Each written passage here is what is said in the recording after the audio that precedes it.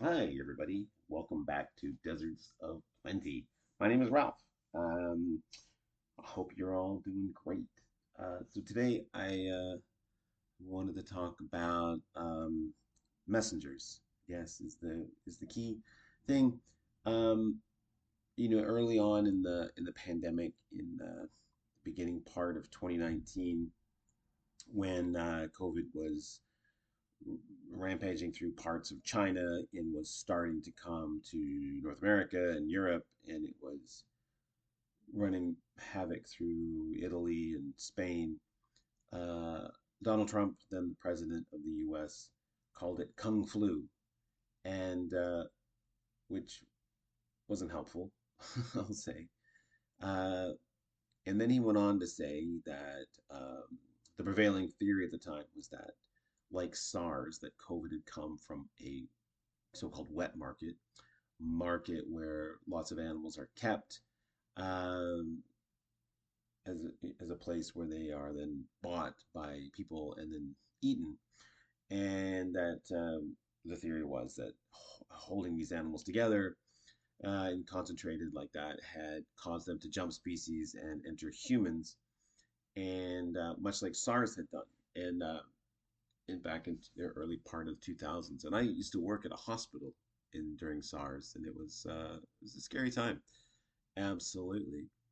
But anyway, that was the prevailing theory. And but early on, Donald Trump made a statement that he didn't believe that, and he believed that it had escaped from a lab, because right there in Wuhan is the Wuhan Institute of Virology. And after that, a lot of, I guess, accusations started coming out about gain of function research and how involved the US and other countries were involved in that. Um, but when Donald Trump, then president, made that statement, it became sort of, it fell into the realm of conspiracy theory, because anything apparently that Donald Trump said became a conspiracy theory to people on the left, and people who, like Donald Trump, took most of what he said, or seemed to, anyway, from my perspective, seemed to believe a lot of what he said. And and the problem for me is that, just because someone whom you don't like says something doesn't make it false, and just because someone that you like does say something doesn't make it true.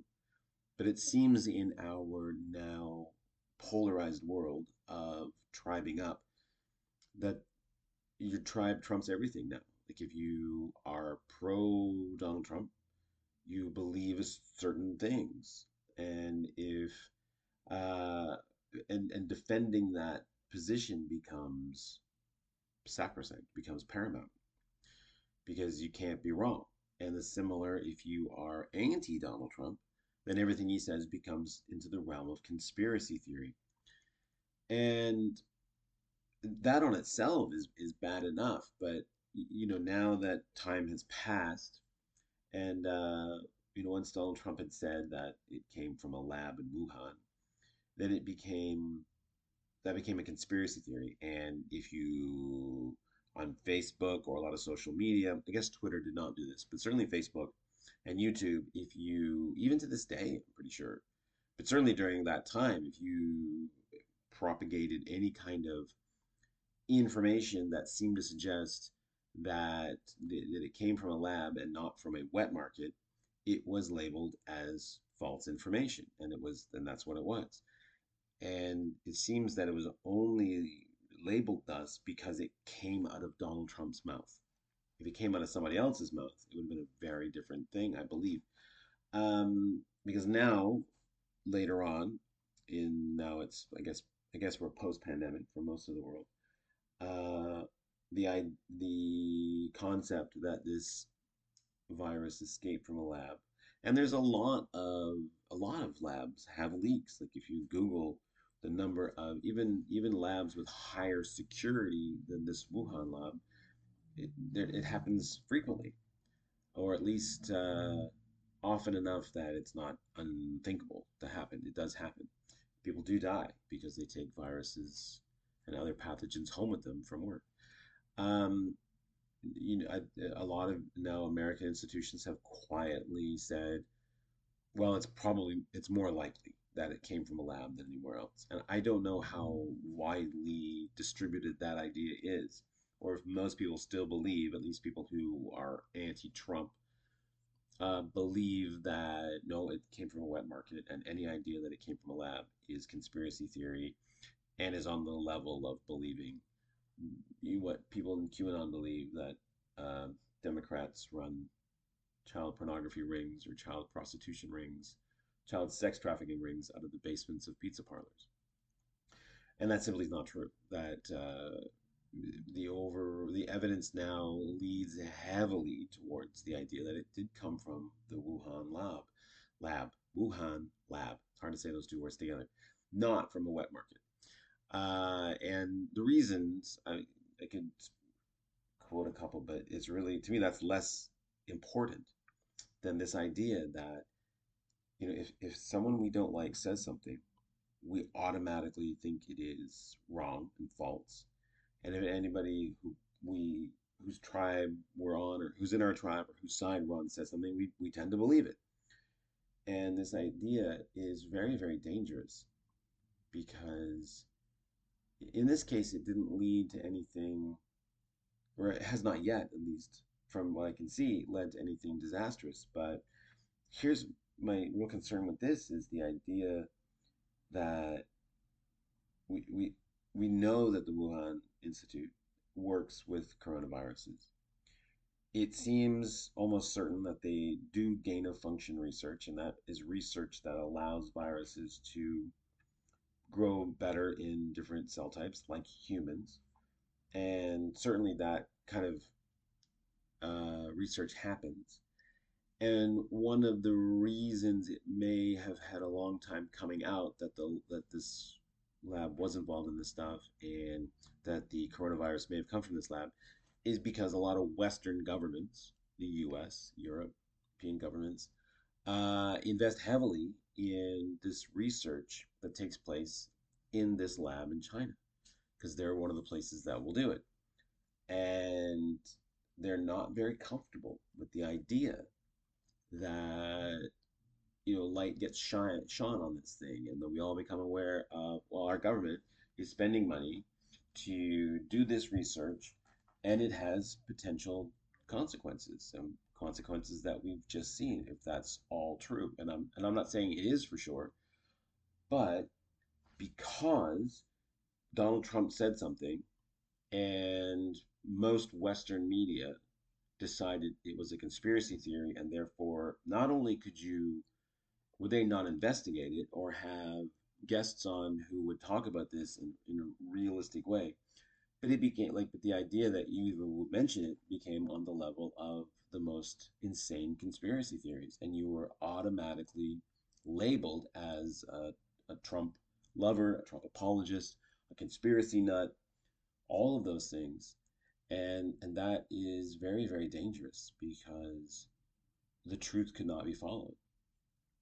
Even if it turned out that it did come from wet market, and the idea that, oh, poking around in blaming on that lab was not going to pan out.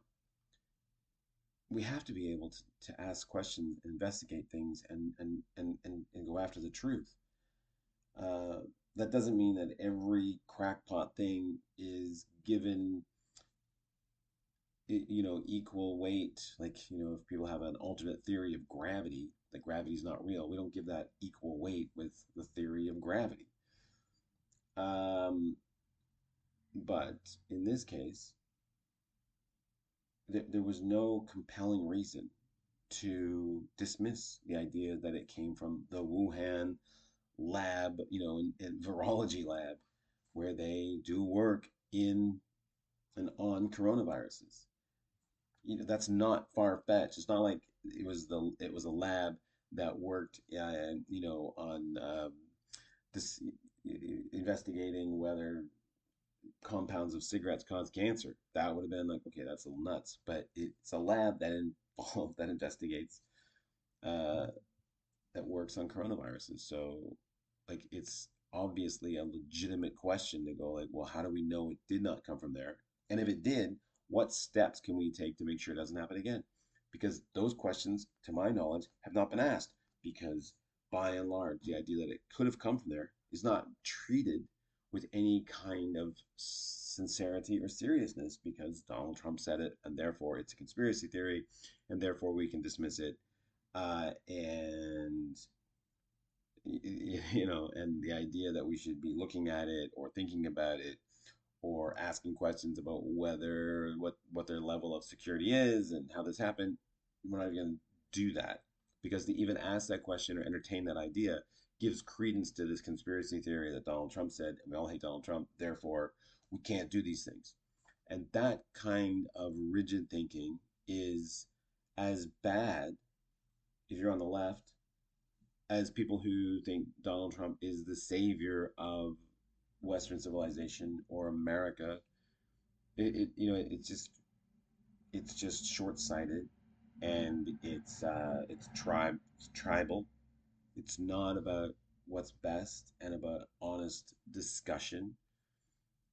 And it's fraught with a lot of problems. So this is my challenge to you: is to if someone that you agree with, believe in, says something, don't just accept it. And similarly, someone you despise says something, don't just reject it. Tribalism is not it, it's whatever, it's a tool and it can be used for good, but it can also be used for bad, like nationalism and religion and a lot of these tools that we use, these sort of intersubjective realities, a reality that we all kind of agree is real, like money. Money in itself has no value except the value that we all as a society agree together and believe. The rules of hockey, those rules only exist because the people who play the game agree to abide by those rules, but they have no objective reality. It's not like gravity. If you don't believe in gravity and you step off a balcony of a building, you're going to fall, whether you believe in gravity or not. If you don't believe in the rules of hockey, if you want to change them, you can do that. You don't want to believe in the value of money? Well, good luck. But if all of us decided tomorrow that money was worthless, it would be worthless. It's not objective reality. It's an intersubjective thing. It's something that we agree together. Anyway, that's my rant for today. Be very skeptical of the things you believe, right? How do you know that's true? And likewise, if you hear something that you disagree with, well, how do you know that's not true? Just because someone I don't like says it doesn't make it false. It could very well be.